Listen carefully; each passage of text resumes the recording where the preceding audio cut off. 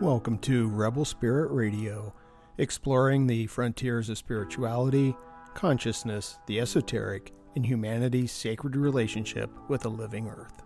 I'm your host, Nick Mather, and in this episode I am joined by author, educator, and priestess of the divine feminine, Dr. Vivien Monroe, to discuss the Dark Goddess. In a wide-ranging conversation, Vivien and I explore the manifestations of the Dark Goddess, what she has to teach us, especially in light of the climate crisis, and the power of embodiment, sex, and disruption. Also, please be sure to subscribe to this podcast on whatever platform you use to listen to podcasts, or the YouTube channel. Also, hit that like button and notification bell. Your support is truly appreciated. Vivien Monroe, PhD, is an author, educator, and priestess of the divine feminine. She integrates her training as a priestess and gifts as an intuitive and channel with decades of study of spirituality, mysticism, and personal growth.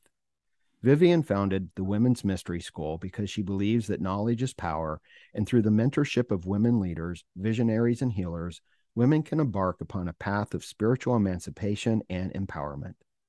The school offers community, resources, and wisdom teachings to encourage women to discover and reclaim their divine feminine lineage and become the wise women the world needs. Vivien, welcome to Rebel Spirit Radio. Thank you. I am very excited to be here. I have been looking forward to this for a long time. Yeah, me too. I've been wanting to have a conversation with someone about the Dark Goddess. Yes. It's been on the back burner for quite a while. So I was so excited to find you and your work, and let's get it going. Yes. Let's get it going. Yay. So I thought that the first question I should ask is, who or what is the Dark Goddess? Is it a specific goddess? Is it a type of goddess? Is it an aspect of the divine feminine? How do you explain this? All of the above. The Dark Goddess is really a category that many goddesses can fall within. It can also be seen as an aspect of the divine feminine and a subconscious archetype as well. So dark goddess, dark does not refer to negative or bad or anything like that. It's more what gets kept in the dark, that like it's not in the light of our consciousness, it's not brought out into the greater world, or at least not without pushback and shame. So a lot of the qualities that make the Dark Goddess dark are the rage, the anger, the unrestrained sexuality, the fierceness, all of those really big things that people can be scared of is really what she embodies. Plus, she's also very chthonic. So she's related to the earth. She's not necessarily a sky and light goddess, but deeply connected to the earth. And so a lot of her, celebrations or people engaging with her, again, are engaging on this level of sex, ferocity, anger, retribution, blood. Like it's all the really heavy, deep, big stuff. Yeah. And I think one of the reasons I was so excited about talking about this is because it seems so relevant in so many ways to our current moment. Yes. Because there's this aspect of suppression, of psychological suppression, but I think other forms of suppression. I mean, just suppression of the female in general, Yeah. and all of the things that the female is associated with, like nature and whatnot. And the Dark Goddess is the pushback against that of like no more suppression, done. It's yeah. And it seems like this is her time. Yes, very much so. Yeah. So let's dig in a little bit and maybe look at some examples of dark goddesses. Do you have a favorite? Well, yes, it's hard to choose, but the one that I have the most connection with is Lilith. She was, my first big one who I just dove into and actually wrote my master's thesis about her. So I'm very intimate with her. And as for other dark goddesses, the list is so long because you Right. can find them in multiple cultures. So there's Ereshkigal, Inanna's sister. You could consider Pele, Medusa, Kali, Sekhmet, Oya, Helkwe, Coatlicue, the Morrigan, Babylon, the Irenes, who are also known as the Furies. Mhm. So it's just, they're everywhere. Right, right, right. Well, let's dig into it. Let's why don't we start with Lilith? For anyone who is unfamiliar with Lilith, who was Lilith? Hmm. Well, the first reference we have to her dates back to Sumerian times. Mm-hmm. And she's connected with the goddess Inanna, and she's referred to as the handmaiden of Inanna. And sometimes scholars think that she's another aspect of Inanna. Mm-hmm. So she has really ancient origins. Where she's most well known is in the Jewish tradition, which talks about how Lilith was the first woman before Eve. Mm-hmm. So Adam and Lilith were made at the same time from the same clay, equals. And Adam still wanted to have the upper hand. And specifically in this story, when they were having sex, Adam always insisted on being on top, and Lilith wanted to be on top. She's like, let me have a go. And Adam was just, nope, I get to be on top. I'm, above in this relationship. And Lilith said, no, I don't think so. We are equal. We were made at the same time from the same clay. You're not better than me, and you're not more than me. And Adam refused to consider her an equal. Mm-hmm. So she said the secret name of God and flew out of the Garden of Eden and went to the Red Sea, where she frolicked and cavorted as much as she wanted, they say with demons. Mm-hmm.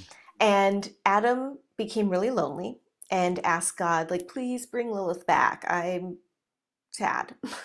So God sent three angels to go and talk her into coming back to the Garden of Eden. And she held her ground. She's like, if I am not going to be treated as an equal, I'm not going back. I will not return to somewhere where I am not respected. And the angels threatened her and said, well, if you don't, hundreds of your babies are going to die every day. There'll be demons. You're a demon. People are going to ban you and banish you. And she said, okay. She would not compromise her self respect and would not take less than being equal. So then she became demonized by patriarchal religions, and Eve was made thereafter and made from Adam so that she really was second and a helpmate to Adam instead of an equal. Mm-hmm. And yeah, and Lilith has just been shamed, demonized, and blamed ever since.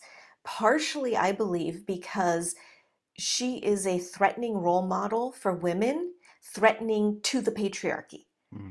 Because here is an embodiment of the divine feminine refusing to compromise on her worth, knowing her equality, knowing her value, and refuses to submit.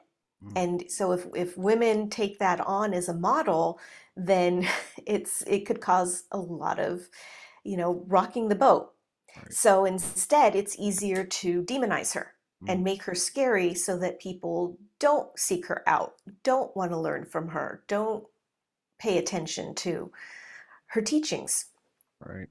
Yeah, I find that very fascinating. And I'm a little bit familiar with Lilith, and I think a lot of the stories come out of the Talmud, I think. Mhm. But forgive me, please. I can't help myself. I do have an observation I want to make, but for the listeners, I don't know that a lot of people recognize that there are two creation stories in Genesis. Mhm. You have Genesis 1 and Genesis 2. Yep. And Genesis 1 is, they use different names of God. So in Genesis 1, it's the Elohim, and it speaks in the plural when it Yep. says, let us make man and woman in our image, and they're made at the same time. Yeah. And then Genesis 2, the name of God is Yahweh. And this is where Adam is made first, and there's a different order of the creation. And Mhm. then Eve is made last. Yeah.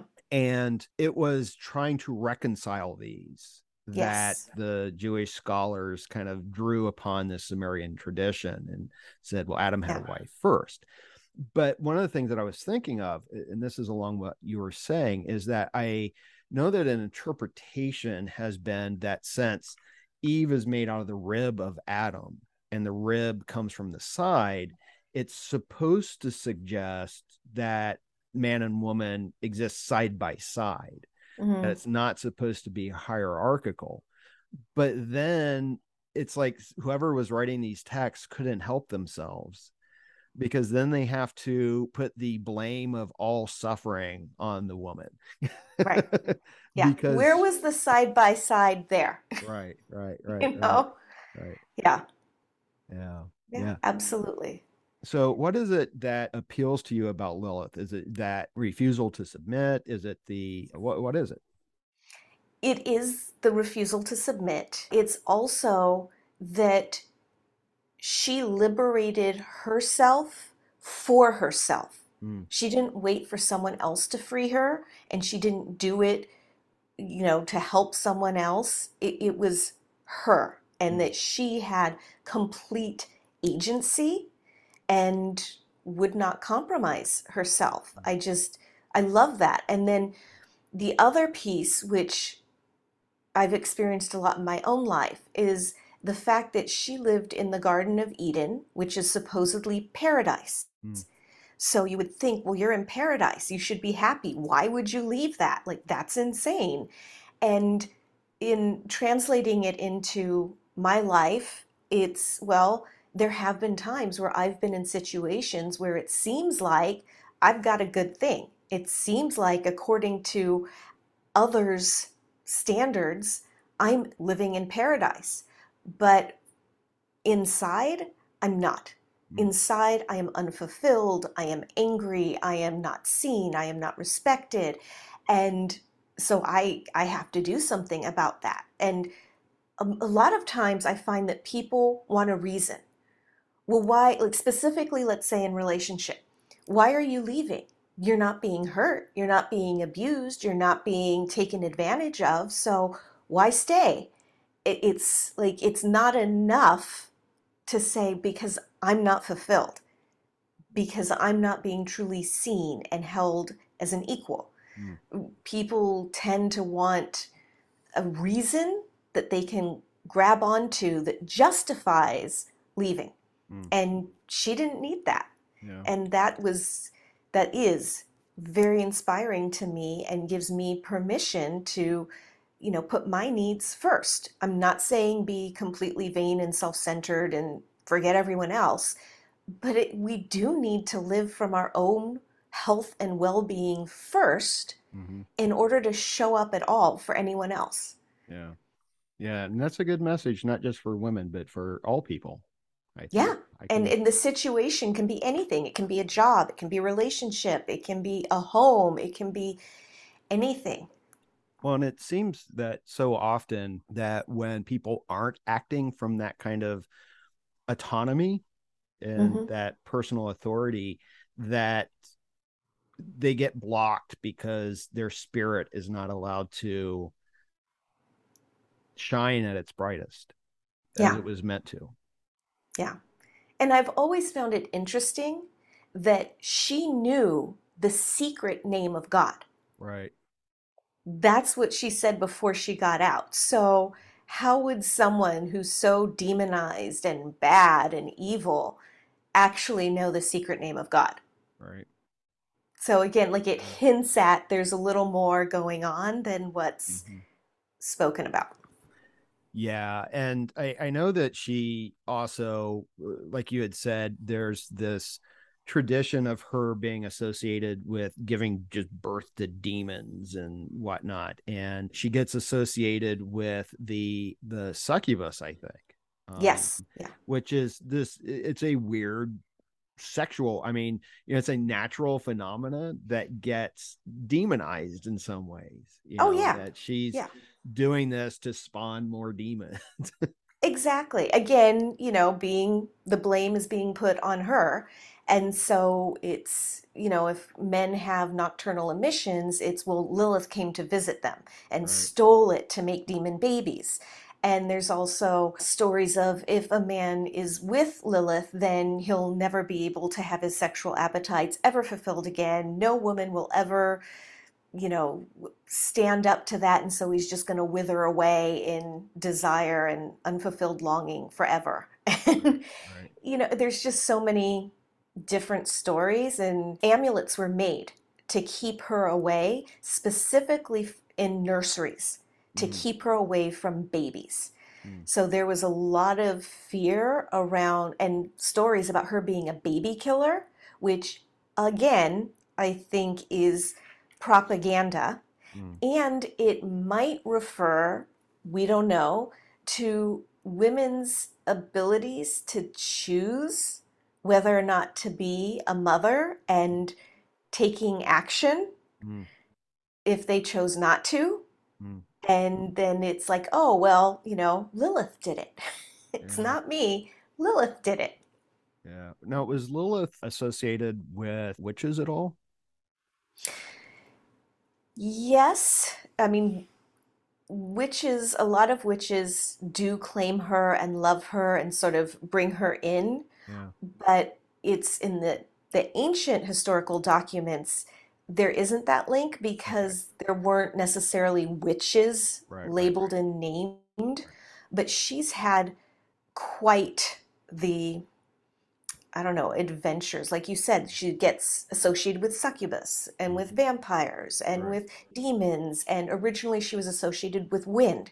She Mm, was the element of the fierce desert wind storm. mm. Her animal totem is the owl, the screech Yes. owl specifically.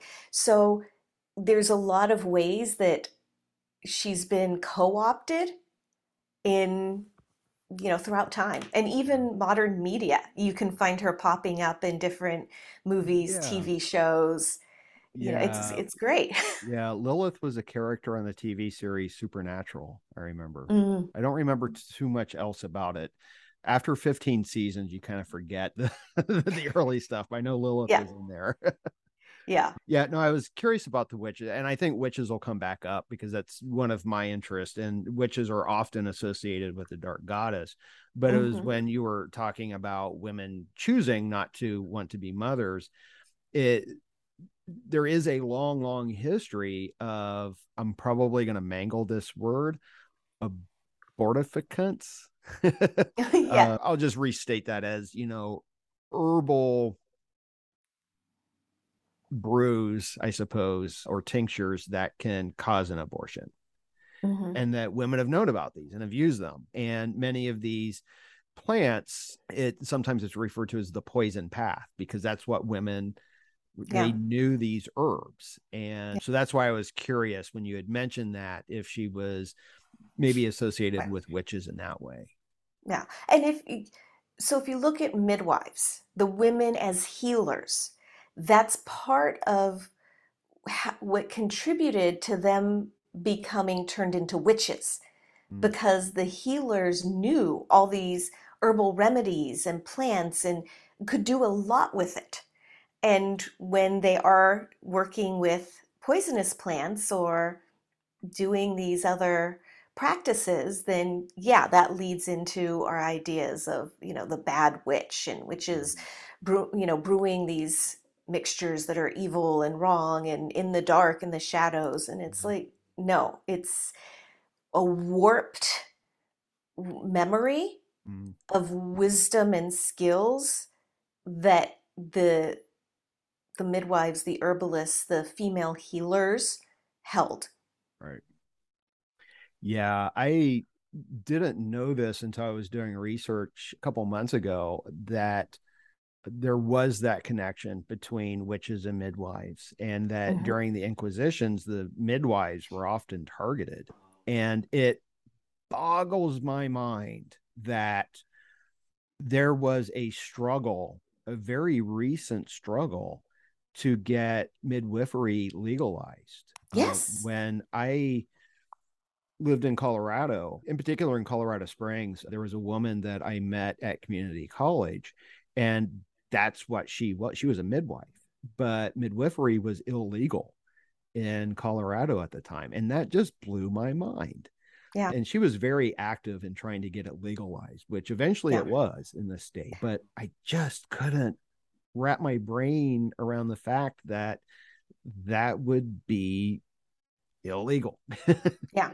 Yeah. And even where it is legal, it doesn't necessarily connote respect, Right. because I know of stories where the midwife is disrespected, treated rudely, or even ejected from birth rooms, Mm-hmm. and is not seen as having any valuable knowledge by the current medical establishment. And so there's still that pushback and this, I don't know, incorrect misinterpretation, misinformation, that that's dangerous and that Mm-hmm. you're really better off being with Western medical practices in a hospital. And for some, yes, that's true, but it's not a blanket statement. Right. And midwifery is an ancient, well respected, legitimate healing path. Right. Right. And my understanding, if I can remember it correctly, that the suppression of midwives kind of went hand in hand with the development of sort of modern science and modern Yes, scientific techniques. yes, absolutely. Yeah. Yeah. Yeah, yeah. My friend would tell me about people who would go to the court hearings and the legislative hearings as they were fighting for this. And even some women would go, and nurses would go in and just say all of this. What my friend said were just outright lies, propaganda, I think is what you said. Mhm. And my midwife friend, she was very adamant about this. She's like, look, if I recognize that a woman needs serious medical attention, I'm going to make sure she gets it. Yeah, I yeah, am not opposed to having her go to the emergency room if she needs it. right. So yeah. So that was Lilith. And are there any others that you are particularly fond of? Any other examples of the dark goddess? Too many to name. I love them all. I know that you're interested in climate change Mm-hmm. and ecology and the environment, and that made me think of Demeter. Yeah. And so the story with her is her daughter was Persephone, and her daughter was out picking flowers in a field, and the ground opens up. Hades, the king of the underworld, god of the underworld, comes up, rips her down, abducts her to be his wife. And while she's down there, Demeter, her mother, is really upset. Like, she doesn't know what happened to her daughter. She just knows she's gone missing. Mm. And she starts this huge hunt, just traveling everywhere looking for Persephone, and is enraged and finds out what happens. And that, and Zeus agreed for Hades to take Persephone as his wife, and Demeter demanded her daughter back. And they were like, nope, sorry, it's already done. So Demeter, who's the goddess of the grain and, attached to fertility, said, fine, I'm taking the grain. No food will grow until my daughter is returned. And she brought famine to the land. And the gods freaked out, because if people don't have food, then people can't make offerings to the gods. Right. So the gods lose out. So it was only then that they said, okay, Persephone can come back, but since she already ate something in the underworld, it's usually said like 3 pomegranate seeds, Mm. she can only come back for a portion of the year and then has to return. So that explained the seasons, why in fall and winter, as everything's, dying and withdrawing, that's when Persephone is left and Demeter is in mourning. And then spring is when she returns and Demeter is happy and everything starts blossoming and blooming. And so I thought of that because of when we're talking about like these climate changes and these crises that we're in and the famine. And for me, dark goddesses, one of the things they do is they balance the scales. Mm, When things have tipped too far, they step out and by any means necessary will rebalance. mm, And it makes me think of the way that we're treating the earth and just all the abuse and all of the destruction and bringing in the famine. I can't help but think of the dark goddess and this rebalancing of, okay, like if that's what you're going to do, then I'm taking back until this gets shifted mm, and there's an adjustment made. And yeah, so a lot of dark goddesses are coming in for the balance. And also Sekhmet, mm, ancient Egyptian goddess, who's known as, she's connected with the desert sun, just the searing heat. And while the sun can be life-giving, it can also kill you. And so Sekhmet is seen to have these benevolent and also fierce aspects. So in one form, she is considered a healer, and in others, she was called upon to exact justice when humans were no longer following balance and justice. She came out and just started eating and rampaging and taking out everyone because they had upset the balance. mm, So again, you see, and she's connected with this, specifically this hot desert sun. mm. She's tied in with the environment. Right. I think many of the goddesses were, and this is opening up a lot. So thank you for all of that. Yeah. And I want to go back to Demeter, but the first thing that comes up to my mind, I just wanted to share, is years ago, I had this idea that's still kind of in the back of my brain. One of my obsessions have been UFOs and all the Mm, things. And I like to do a sort of archetypal reading on them. okay. And so I had this whole scenario of different aspects. I was looking at it archetypally, but one of the main ones was the phenomena of crop circles, which Mm, I tied to Demeter because they were happening in the crops. And I'm like, maybe it's not even aliens or something that is providing these or creating them. Maybe they're messages from the goddess herself, mm-hmm. the body of the earth. It's trying to get our attention and in the crops. I love that. So, I love that so yeah, much. yeah. So I just had to share that. But going back to this story of Demeter and Persephone, by the way, do you know what Persephone, the name, literally means? It's not coming to me at this moment. I know at one point I did, but I'm Well, not. this is what I've learned. This is why I asked, because Okay. but what I learned was Persephone means the bringer of destruction. Yes. Yes. Well, she becomes the queen of the underworld. Yeah. And there's some scholarship that says she might predate Hades, that Mm, he was an afterthought, that it was actually her completely ruling the underworld, and then Hades came in as her husband mm, later, mm, as a later addition. And so, again, going back to Demeter, at one point in her rage, that is said to bring on the Arañes. And the Arañes are this class, these female spirits sent out to seek justice. right. And specifically when it comes to murder within families. Mm-hmm. So if someone's been, if a brother murders a brother or a son, a father murders a child, or whatever, the Arañes show up to demand justice. Mm, That this is not okay, which again is tied to Demeter and this familial bond and ferocity around don't mess with my family. mm, And and again, that those are dark goddesses. Those are goddesses that will not be appeased and that are out for blood and seek retribution and not revenge. right. It is not revenge.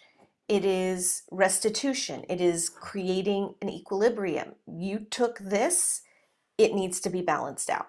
Right, right. And the Furies were, I've heard two different, or I've read two different places where they may have been born or who they were daughters of. And one was Gaia, that they were the daughters of Mm, Gaia. And the other was, speak of the dark goddess, daughters of night. Yeah. yeah. So yeah, I like that. And I see now that, Gaia seems to be rather furious. We have to deal. Yes. Was there any way of, I guess the only way of placating the Furies was to ensure that that balance returned, to make amends? Yes. And as soon as it was, they immediately disappeared. They were, okay, our job is done here. So it's not like they stayed and hung out and just kept feeding off of it. They just wanted balance restored. Right. Now, with the story of Demeter, it also involves, she's not a major player in it, but it's one of my favorite examples of the dark goddess, which is Hecate. Yes. And she's the only one, her and the sun were the only ones that knew something had gone awry with Yeah. Persephone. And one of the things I was thinking of, one, I know that Hecate is associated with witches. Yes. We see this Queen in of the Macbeth. Witches. Yeah, we see it in Macbeth with the three weird sisters, that they are invoking Hecate. Mm, And she's also associated with root magic and that mhm, poison path, mhm. but also the crossroads.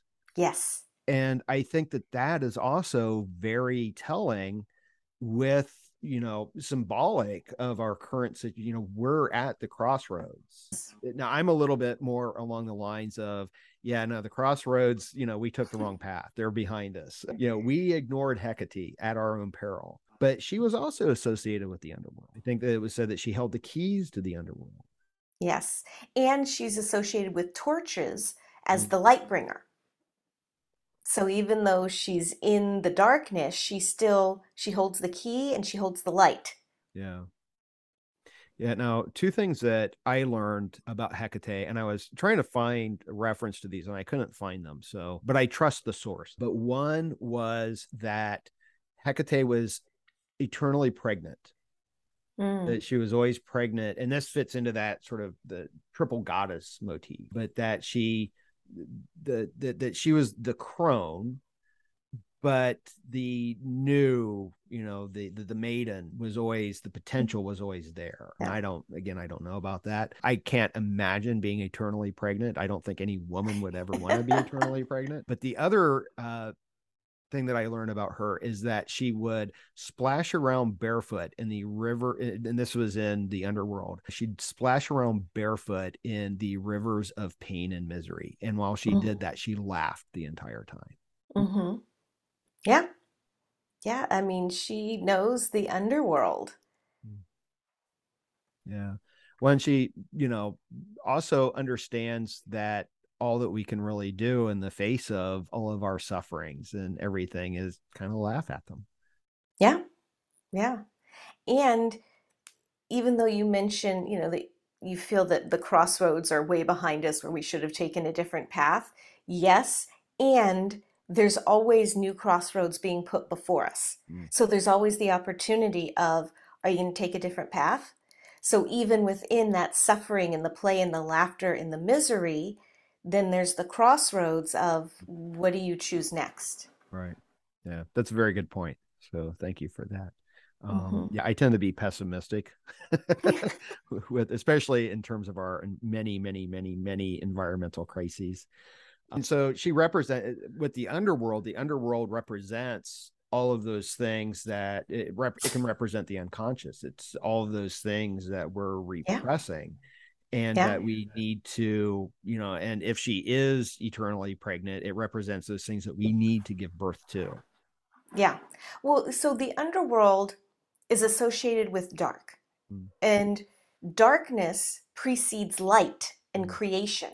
right. So the dark of the new moon precedes the full moon coming. The dark void is that out of which all of creation is made.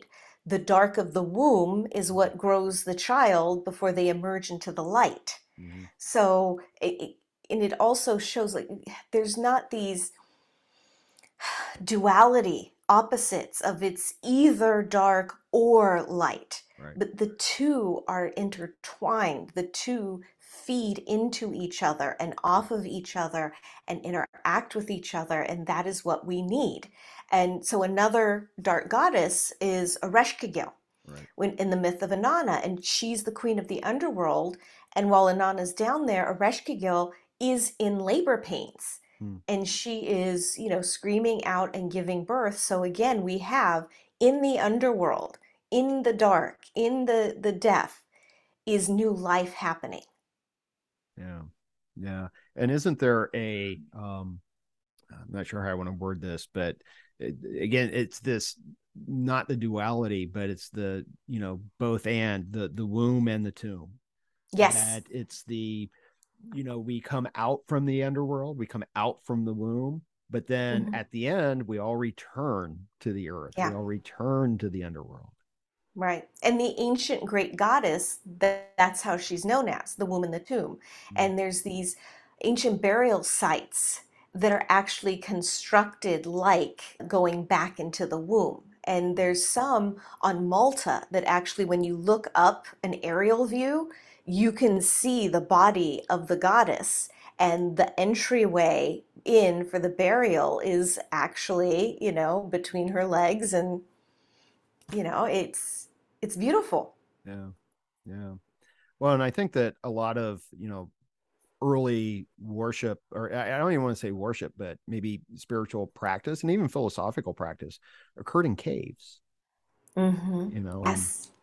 yeah, I think it was, Caves remained sacred yeah.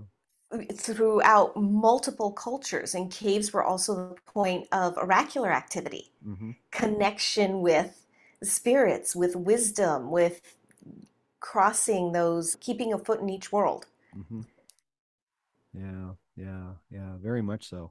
So the other dark goddess that I'm really familiar with, that I really like, is in India. And Mm, we can look at kind of the connection, but both Durga and Kali. I think yeah, most people associate Kali with the dark goddess, but I think Durga is also a bit of a dark goddess. yeah, Yeah. yeah. And we've got the ferocity there. And Mm-hmm. Kali was in one story born Mm-hmm. from Durga's third eye to take care of demons running wild. Mm-hmm. And so, yeah, like if Durga is birthing Kali, then you can't say she's not tapped into the dark goddess herself. Right. Right. Yeah. Yeah. My understanding, she was the embodiment of the rage of Durga. Hmm. Right. Yes, Um, Kali was. yeah. And what I always found interesting is that with Durga, in her dark aspect, it was her wrath was against the wicked, and her purpose, her wrath was, focused against the wicked, and the wicked were those people who were oppressing others. Hmm. And that there is also this, and I liked this, and I think this is really important, because this, my understanding of the story of Durga is that there was a demon, Mahis Asura, Mahi Hmm. Asura, I'll just say, I'm probably mispronouncing that, that had performed all of these boons. And this is the way these stories always work, right? That there's some demon that performs all these boons to get some reward, and some god's like, okay, well, you get what you asked for. And that causes all sorts of troubles. And Hmm. so what this demon asked for was, I don't want to be killed. He wanted immortality. And I think he was making all these boons to Brahma, one of the creator gods. And Brahma's like, yeah, no, I'm not going to do that. And then the demon's like, okay, well, how about this? No woman will kill me. And he asked for that because he thought that women were too weak, that no woman could ever possibly kill him. What was interesting, though, is that the gods couldn't kill him either. Hmm. Yeah, yeah. Or actually, I mistook that he has to only be killed by a woman, because and that meant that no male god could kill him. So I misspoke that. But the god that Brahma, Vishnu, Shiva, they created Durga to take care of it. And I like that in the sort of a symbolic way, because it's saying, no, women do have the power to do this. Yeah. And it's they were invoking the fierce feminine, which Yeah, is the dark goddess. right. And the dark goddess is also the dark mother. You know, Hmm. she's not bringing destruction and death and ferocity just because it's fun. Right. She's bringing it out of a sense of care for her children, Hmm. care for balancing things out, for righting wrongs, for wiping out wickedness. It's not just violence and death for the sake of it. Right, right. And I think there's this idea as well is that you sometimes have to have destruction before you can have creation. Absolutely. Absolutely. Like if we look at Hawaii and Pele, the volcano goddess, and when she erupts and that lava flows through, like it destroys absolutely everything in its path. But after it's done, that's some of the most fertile soil ever. Like regrowth happens in this huge, prolific amount. And so, yes, death precedes creation, destruction precedes creation. Destruction can be generative. Hmm. Yeah. And there's this aspect then, I think, of time. And Hmm. Kali is associated with time. And it's interesting because Kali's name also means black, Yeah. so you've got the black and the time. And, one of the things I like about Kali, because when you see Kali, she is a ferocious looking goddess. Hmm. She's got that tongue's always hanging out to lap up the blood of her victims. She's got that garland of skulls. She's Yeah. got arms for her skirt, but yet she's so beloved. Yeah. Kali Ma, Yeah. Kali Ma. And there are different versions of her. There is Mhm. not one Kali. Right. So there's different versions and she is honored in different ways by different people. So it's not just one, Mm. but the one that we're most familiar with is that dark, ferocious Mm. being who, even then, like when you break down the symbology of the different pieces, it's beautiful and it's amazing. Like each thing means something different. You know, the hands, the arms around her belt is karma, and it's just she can be broken down in every little detail. And the Mm. blackness is also again the void, Mm-hmm. time and that which time came out of. It's fertility, it's the starting point. Yeah. Yeah. Yeah. And I think that often we forget that with fertility and birth, it starts in darkness. I Hmm. had someone on once, Lyanda Lynn Haupt, and something that she noted was that most of life happens in darkness. Even under the soil, the soil is alive. There's all these bacterias Hmm. and worms and other bugs and everything, Yeah. and that's what supports us. Yeah. Life happens in the darkness. Yes. Yes. Yeah, Absolutely. yeah. Now, one of the things that I was thinking about in terms of Kali, I actually have a couple of things I want to say. So, one's about Kali, and then I want to say something. I want to go back to the goddess as the underworld. So, Hmm. just asking you to keep me on track here. So, with Kali, Kali is also associated with Tantra. Yes. And I was thinking in terms of, Tantra, there's this, the word Tantra means to expand, but it's also kind of connected to weaving and a Hmm. thread, which made me think of is it the Moira, the Fates, Hmm. but also this idea of Tantra. I think in the West we have a skewed version of Tantra, Yes. but Tantra is very embodied. Hmm. And so I wanted to take a moment or two and talk about the goddess and this idea of being embodied. Yes. Yeah. Well, that's I'm glad you brought that up because a lot of the goddesses, they are embodiment. They are here, now, the earth, life, sex, living. Mm. They're not some transcendent god who's not even engaged with the earth, but waiting until after we're done. It's not the separation. they're very much embodiment. And with Tantra, yes, we in the West, we have a very uh, misguided understanding. Mm. And what we think we know is very, very tiny and not completely correct. And Kali is associated with the left-handed path. And the left-handed path is where they are embodied. They are actually doing the practices. Because in the right-handed path, you're doing visualizations. So for example, in the right-handed path, you can visualize having sex for this, purpose and enlightenment and merging with divinity. And the left-handed path, you actually do it. Mm. In the right-handed path, you think about drinking wine, and the left-handed path, you drink it. Mm. And the left-handed path is specifically working with taboo substances according to the, Hindu beliefs or understanding. So it's not just anything, it's five specific Right. substances. And the left-handed path, the path with Kali, is you're actually doing it. You're engaging with it. You're embodying it. You're not just thinking about it. And yeah, embodiment shows up with all of them. And another piece that I love about the dark goddesses is their connection to sex. Mm. They they enjoy getting physical and having play and joy in their bodies and no shame, no apology. They know what they want Mm. and they go for it. And it's another piece of embodiment that's a wonderful thing to enjoy. Yeah. Oh no, we can't have that.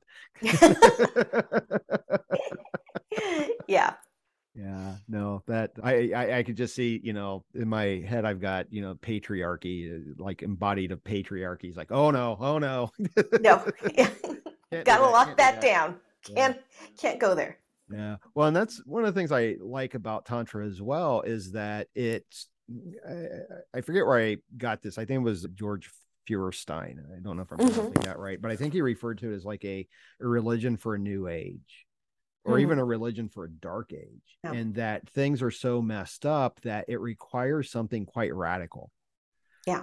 And that there's this aspect of Tantra that is violating taboos, which is Yes. what you were just talking about. That Yes. violates all of these taboos that we have.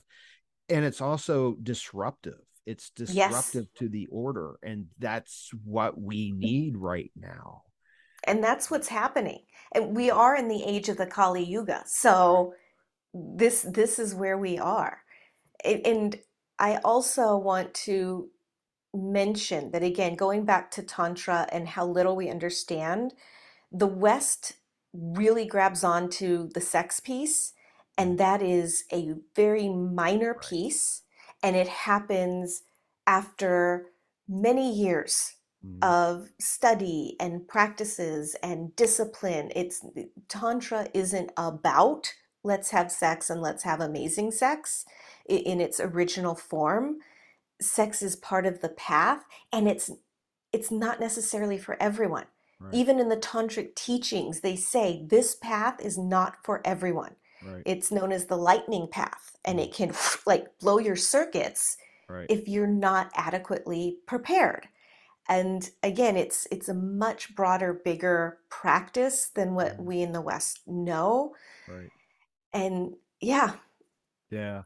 Yeah. Whenever I talk about Tantra in class, I have a very difficult time talking about it because one, I just don't know enough about it. And it's, and I want to be able to speak cogently about it, but hmm it's esoteric. So it's kind of yeah, difficult because yeah, you really have to be initiated into the tantric practices. yes, But that also seems to be a feature of many of the, I don't know if we want to call them religions. I think it goes beyond our understanding now, certainly not necessarily organized religions, but the religious activities centered around the goddesses and the dark goddess were always initiatory.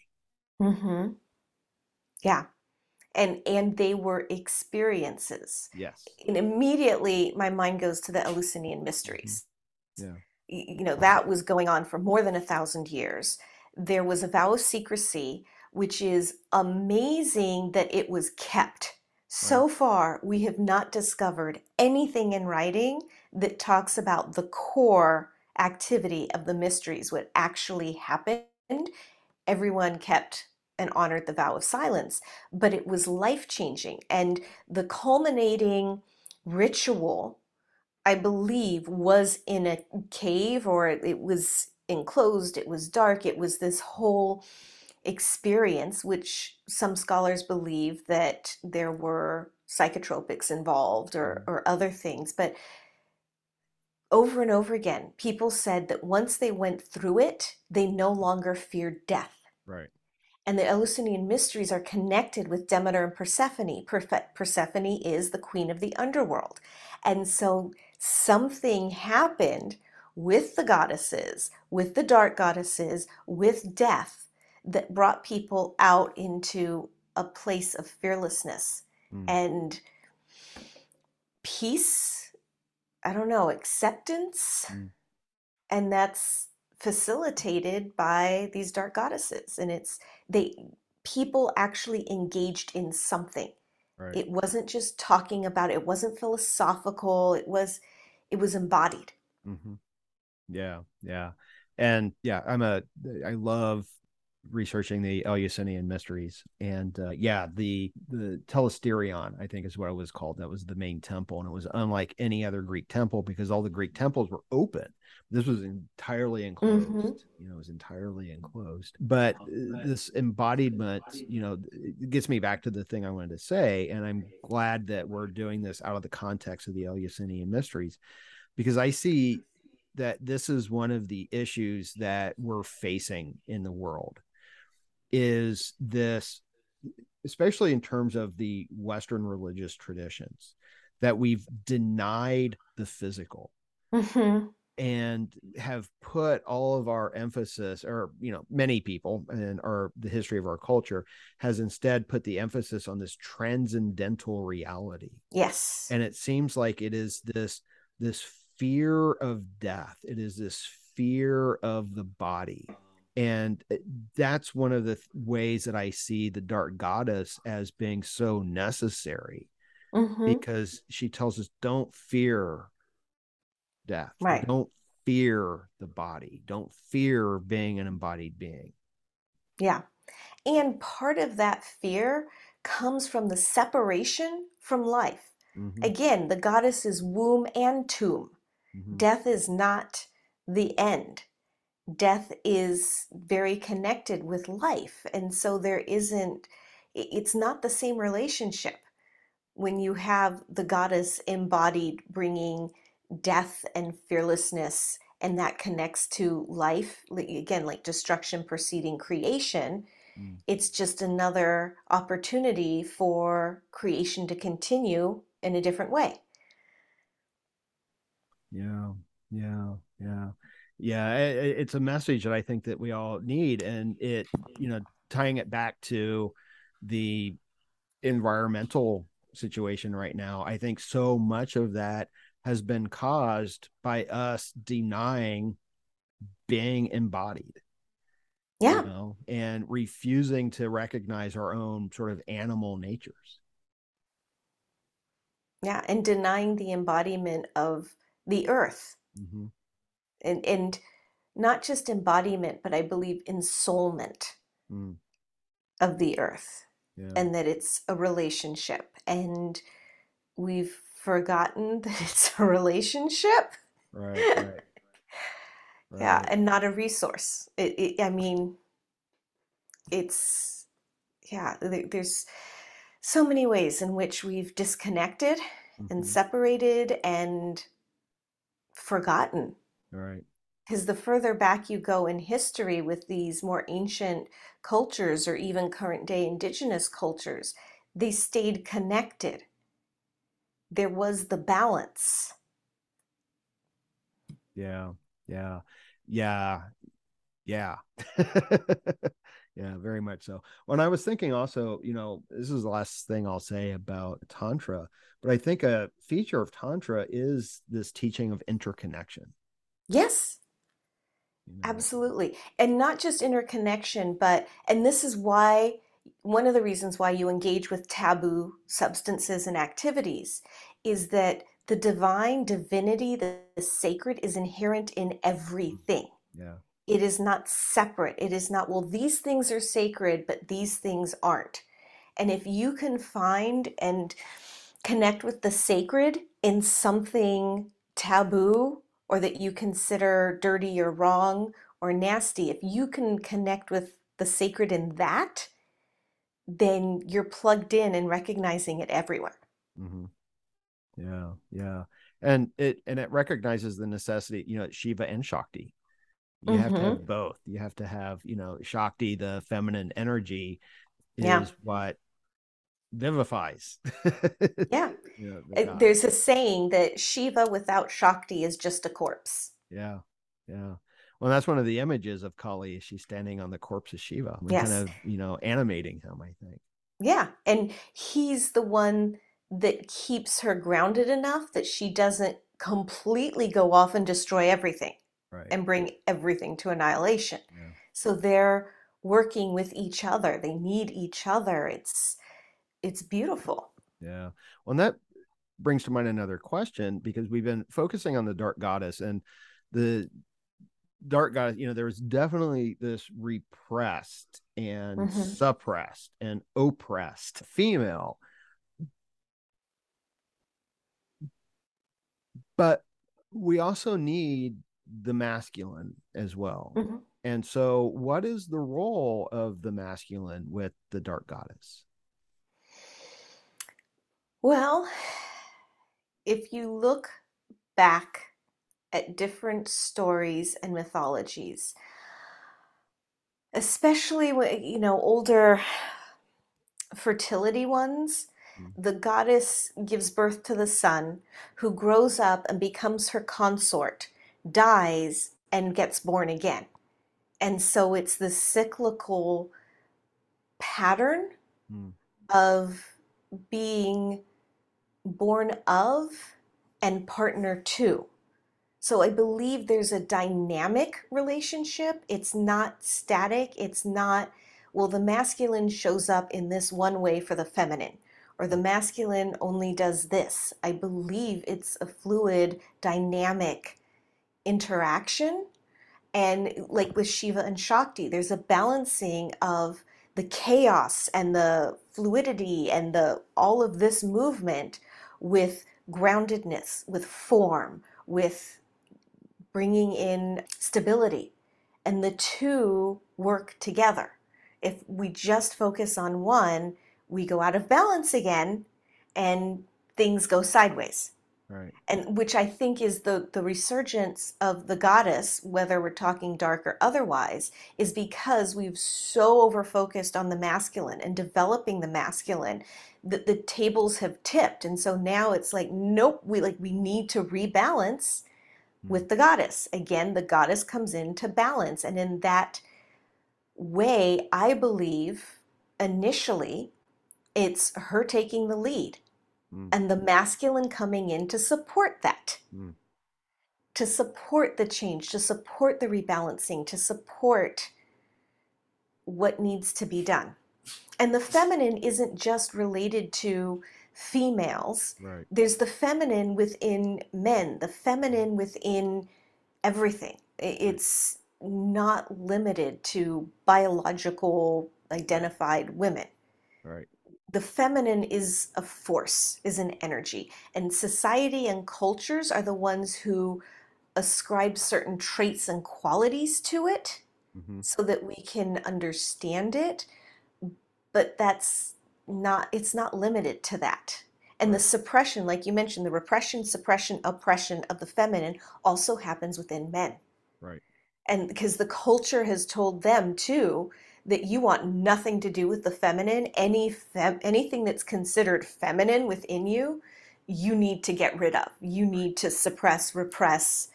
It's not okay. We need you to be completely in your masculine. And that's not healthy for anyone. Right. Yeah, that's an excellent point, and I think it's something that is not recognized often, but that patriarchy hurts men too. Yes, absolutely. And you also have women who support patriarchy. Mm-hmm. There are women who have opted in to that belief system, to that structure, to that power over. So it's not this dividing line of men versus women. Right. It's not. We call those women Serena Joy. Yeah. Yeah. Yeah.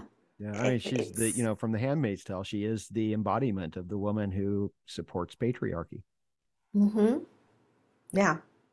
And Yeah. it's at this point, we need to focus on the change that elevates, empowers, and heals all Mm-hmm. instead of finger pointing. Right.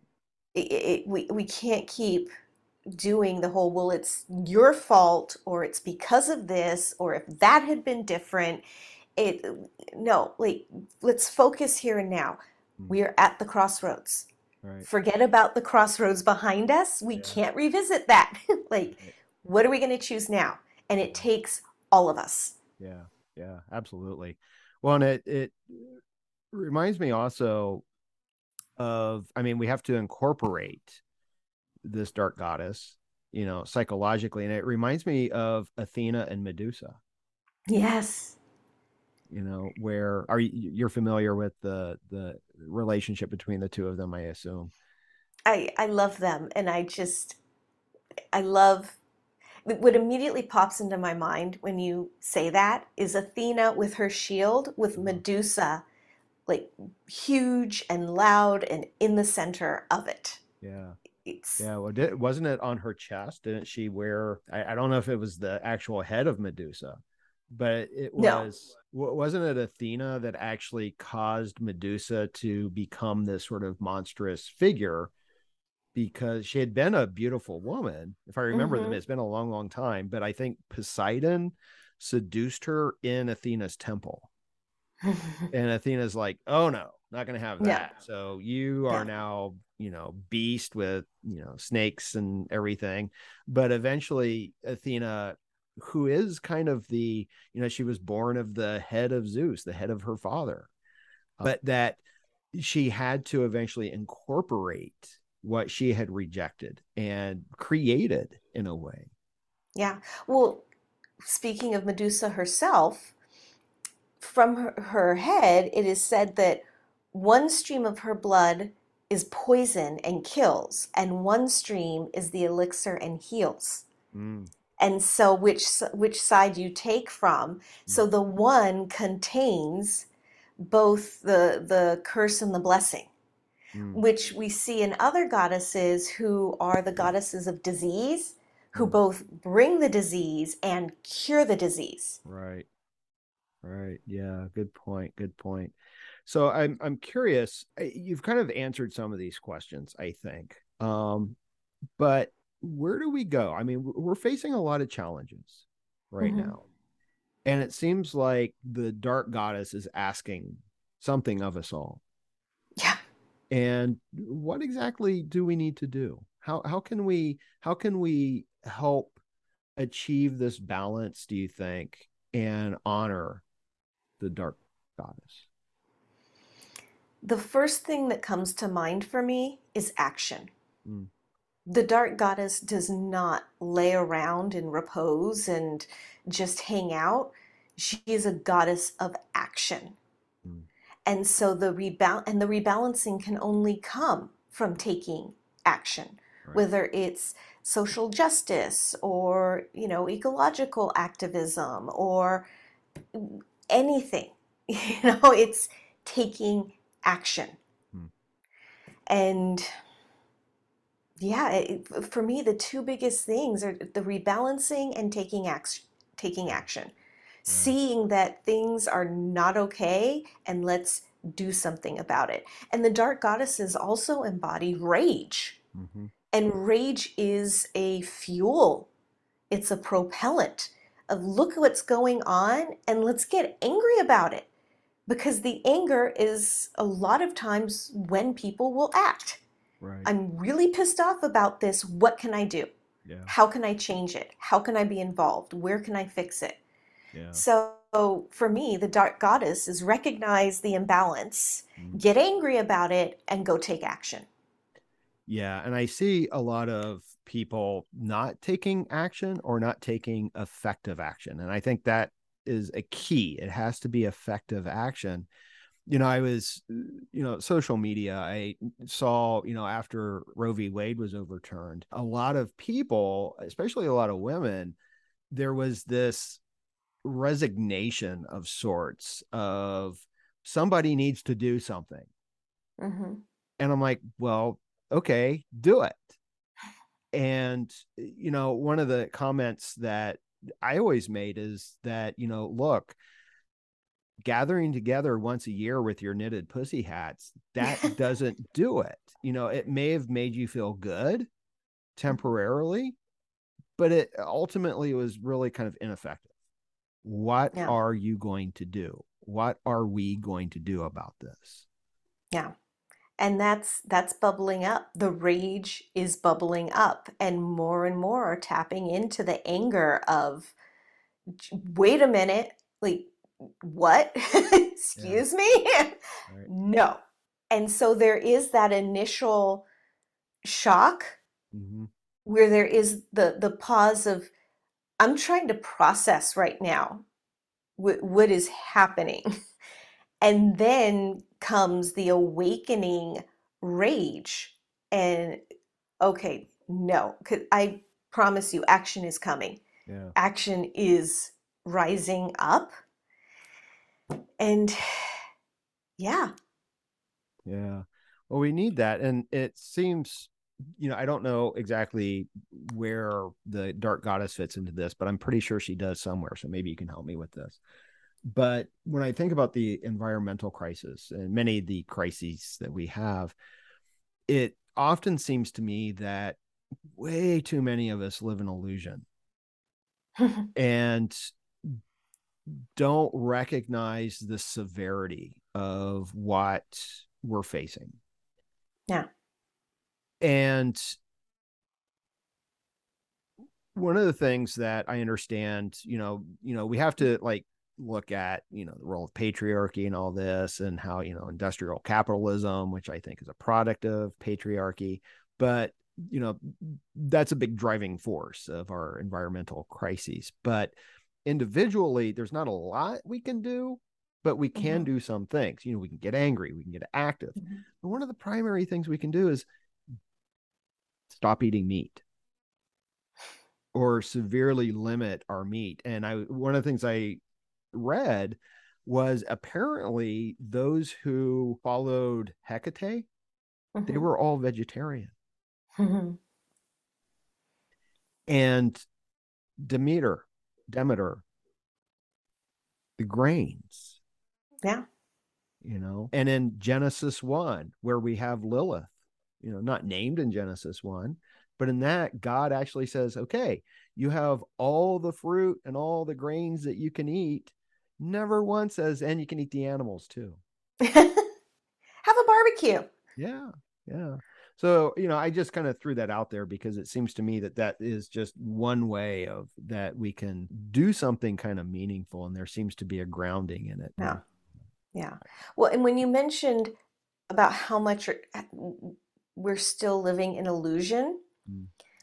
I thought of Kali again Yeah. and the swords that she wields and the swords to cut away illusion. Okay. Good. Thank you. Wake up. Yeah. Yeah. Yeah. Yeah. We're in darkness and we need that light. We need the light. We need to wake up. We need to, cut off that ego head, wake us Yes. up. And we need that torch of Hecate Yeah. and everything. Yeah. Wonderful. Wonderful. Well, Vivien, I have thoroughly enjoyed this. This was an amazing conversation. What are you up to? What do you have? What are you working on?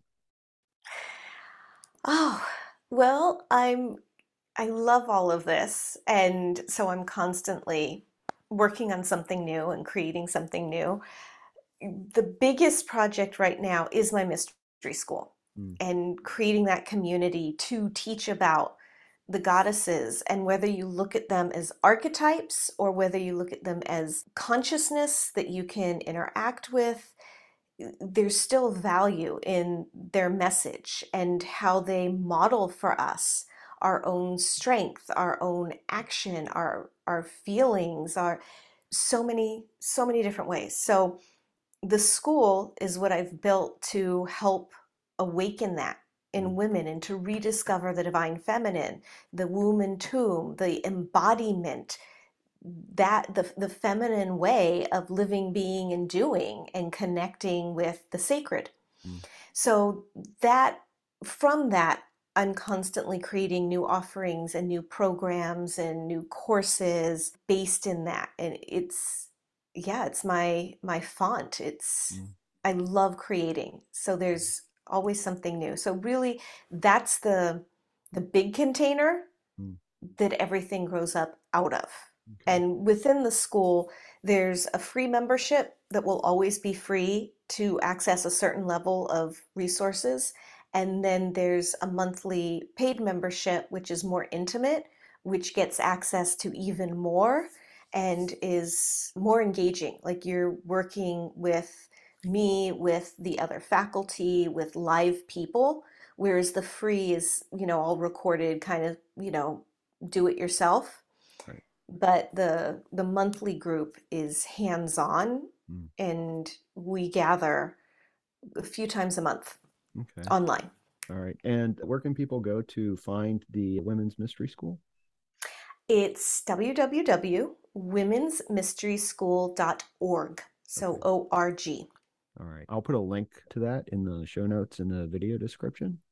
Thank you. Absolutely. Is there anything that, in regards to the Dark Goddess, that you think that we missed, or that you and I missed in our conversation? Yeah. I mean, we had a pretty wide-ranging conversation. I just Yeah. wanted to make sure we got everything. There's always more, but I feel like we hit the main points, Yeah. and each one in itself can just unravel in a whole other Yeah. conversation and discussion. Right. So I think we did good. Okay. Yay Good. us. Yeah. Yeah. I think we did good too. Yeah. Yay us. All right. Well, Vivien, again, thank you so much. I truly enjoyed this. It was a great pleasure. Thank you for inviting me. I love talking with you. I really enjoy everything you put out, your wisdom, your thought process, your insight. It's all really wonderful. Well, thank you. I appreciate that very, very much. Yeah. I try. All right. And that's a wrap on episode 49 of Rebel Spirit Radio. Thank you so much for listening or watching if you're a part of my YouTube audience. If you enjoyed this podcast, please make sure to give it a positive rating on whatever platform you use to listen to podcasts. It only takes a second, and your 5-star ratings really do help, especially if you listen on Apple. If you have a minute to spare, please consider posting a short but positive review, and please consider subscribing. For those viewing on YouTube, please give this video a thumbs up and subscribe to the channel. Make sure you hit that notification bell so you will be informed when I upload new content. Also, if you think a friend, family member, or even coworker might like this podcast, please share it with them. Right now, that is one of the best ways to help me with the podcast. I really do need to grow the audience. I also have a PayPal link set up if you would like to make a one-time donation. And as I keep saying, you can still be the first person to do so. The link for that is in the show notes or the video description. I'm also going to be launching a Patreon within the next few months. I have a lot of plans for Rebel Spirit beyond the podcast. I do want to create more video content for the YouTube channel, and I'm planning some live stream episodes. The first will be with returning guest Dr. Sharon Kogan, where she will offer a Jungian analysis and interpretation of dreams for participants. We're still working on scheduling this, but it will likely be near the end of October. So be sure to follow Rebel Spirit Radio on Facebook and or sign up for the newsletter at rebelspiritradio.com so you can be informed of all future live events and the launch of the Patreon. implementing all of this is going to take a lot of time and resources. So anything you can do to help will be greatly appreciated. I'm Nick Mather, and you've been listening to Rebel Spirit Radio. Until next time, may you be in peace, may you flourish in all possible ways, and may you continue to nurture your rebel spirit.